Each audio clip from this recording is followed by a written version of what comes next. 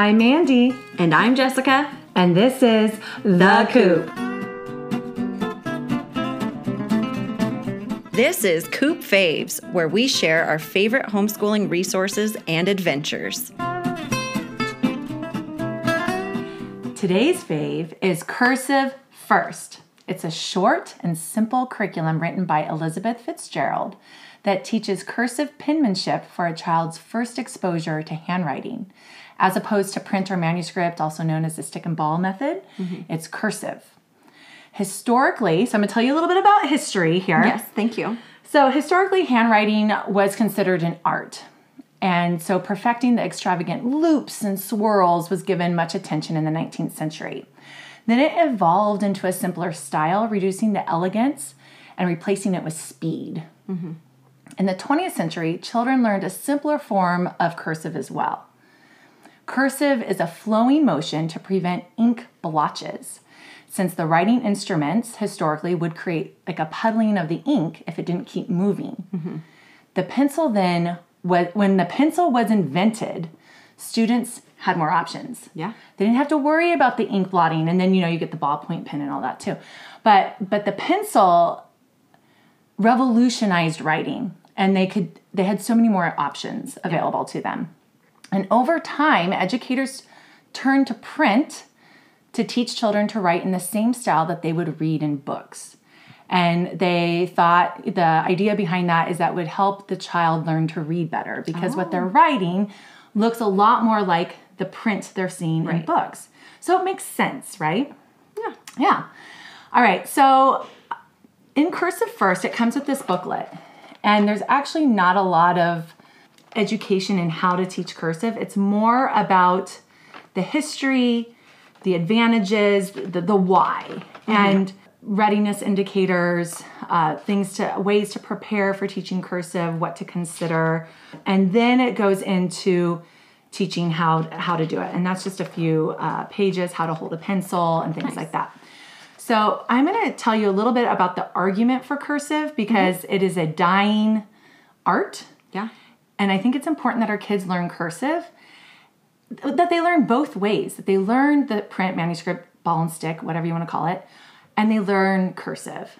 And Cursive First, and I would argue cursive should be learned first for these reasons. And I'm sure there's other reasons for the print or a combination, like a hybrid of the two. Right. But this is Cursive First reasoning for doing cursive first.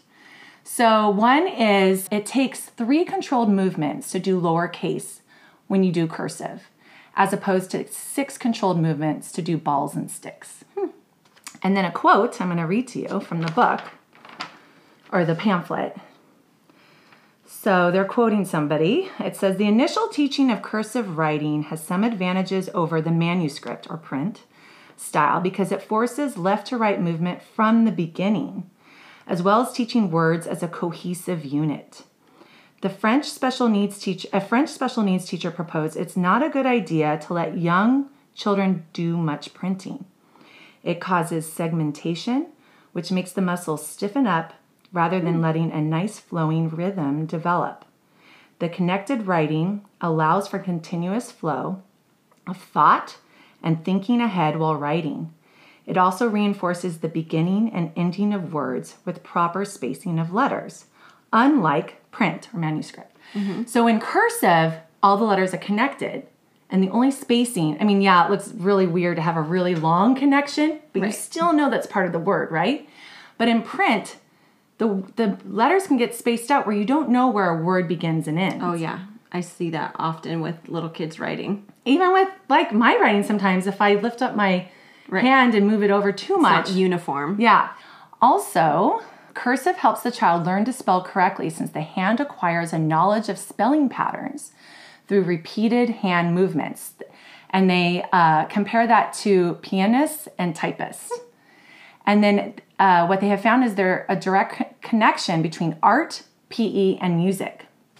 And then it also helps with kids with dyslexia. So, and it makes sense, right? Because with dyslexia, if it's balls and sticks, you could flip them very easily. But with cursive, it's literally, it's music. Right. Okay, so now I'm going to dive in more to what the curriculum is.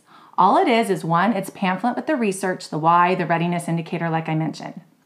Number 2, it comes with these flashcards. So they come as one sheet. You have to cut them. You have to laminate them yourself. So they show it, and then on the back side, so they show the cursive, and then on the back side it says, for like the letter V, instructor would say V, and then student repeats and writes it. And then a key word for the teacher to know what the V sound is over. And so they, you can use it as flashcards. You can use it as the learning card for the day. They have that. Then they also have tracing sheets, but not very many. Okay. So it's literally just a couple flashcards that have the dots. And so if you laminate them, then you can trace it. But there's no like workbook or anything. Nice. They also have these kinds of, it's a giant clock. And you'll learn why there's a giant clock. But when you introduce the first letters that are 2 o'clock letters, you start at the bottom, you go up to 2 o'clock, around to 2 o'clock, and then back down again. And then if it's an A, they would say ah, a, ah. So it's like choreography set to music. The music of the letter sounds.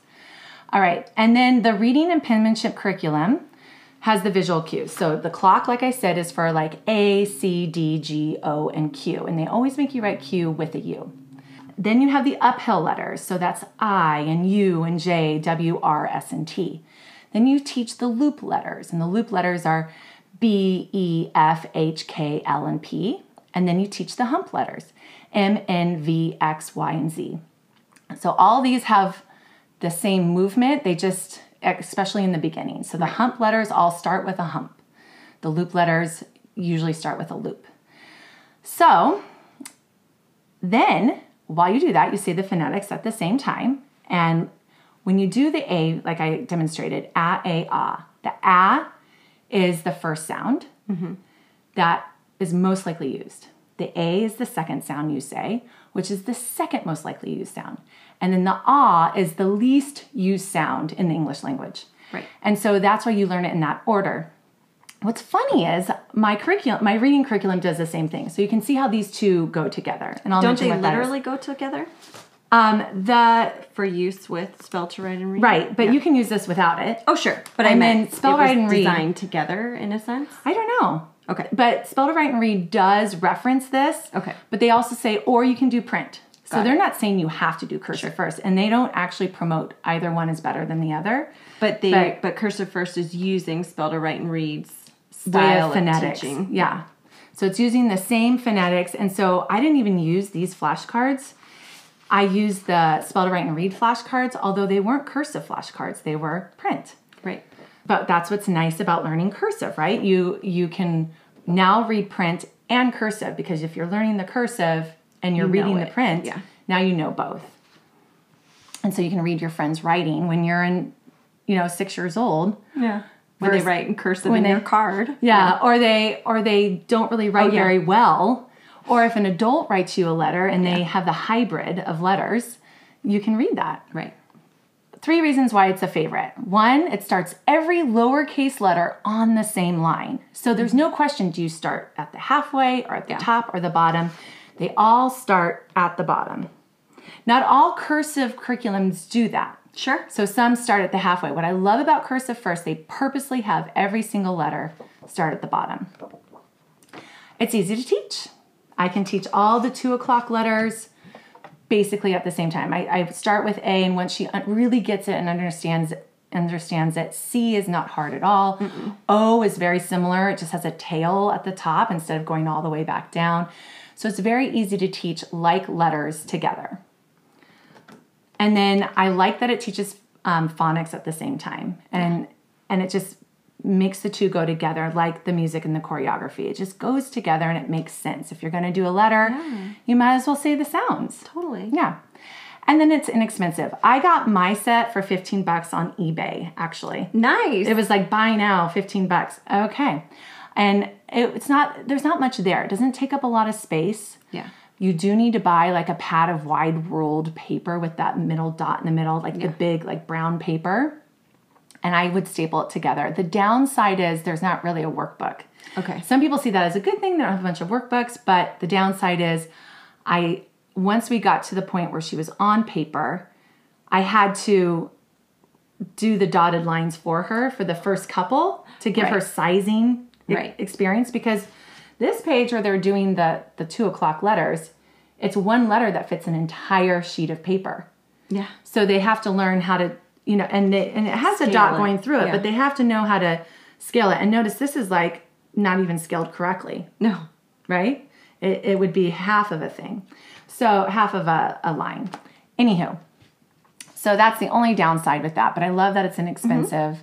And I think full price, it was like $25 or $30 when I got it for $15. So it wasn't a big deal. How we use it. So you start off with using your finger to do it all. And you put paint in a Ziploc, big Ziploc, you tape it to the table, and you form your letters. You do it in the sand, you do it in the rice. We talk about this a lot for TK and kindergarten, right?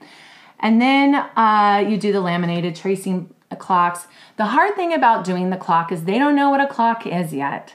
So they don't understand what 2 o'clock is. So having the clock in front of them helps, but they still don't understand, why does it start at 12 and then 1, 2? Right. So there's a little disconnect there. And they just saw this as a clock, not knowing that it's something that tells time. Right. So if there was a better way to, figure that out, that's awesome. But it is familiarizing themselves with a clock at least. And so if you're going to teach time, you might as well do it at the same time. They've got the analog clock skills. Yeah, exactly. You can do sand at the beach. So when my youngest was not enthusiastic about learning cursive at the beach, I'd be like, instead of saying, let's practice your letters, I'd be like, can you do your name in cursive in the sand? And then she would. And they love drawing in the sand. Totally. And then the wide line paper, like I said, we converted to that. She would do that while I read aloud. Yeah. They say the sounds while they write the letters. And then once you learn the letters, you can start connecting them. So I made a packet that one page was like, write hat 4 times, write cat 4 times, write bat 4 times. And so it was just getting her used to connecting the letters, because when you do them in isolation, they're not used to connecting them. Yeah. So it practiced, I can just go straight in. And there's some tools in here that say don't ever let them lift their paper. They can't dot their I's or cross their T's until they finish the word. And then they have to dot their I's and cross their T's in order from left to right. Right. And they can't go backwards. Now I do, because we have our bad habits. Yeah. But we're just not teaching those to the kids. Right. And I would practice each day that I did school. So maybe 2 to 3 times a week. Yeah. They would do it for about 5 minutes while I read aloud. And then they go to turning their A's into faces with hair, and their, C's into sharks biting things. Yeah. So, and then at the end of it all, guess what? Your child can write beautifully. And they're able to read cursive and print words, and has developed a skill that is good for their brain. And then a couple of years, you still would teach print. Right. So if you did already teach print, then consider teaching them some cursive. Right. And both writing styles are necessary to know. So check out our show notes. I'm going to link Spell to Write and Read as well, so you can see how to get that. And enjoy impressing people with your kids' penmanship skills. Thanks for listening. We love your support. Be sure to subscribe to our podcast, leave a rating and review to let us know how we're doing, and share our podcast with your friends who need a little community, humility, and joyful fun in homeschooling.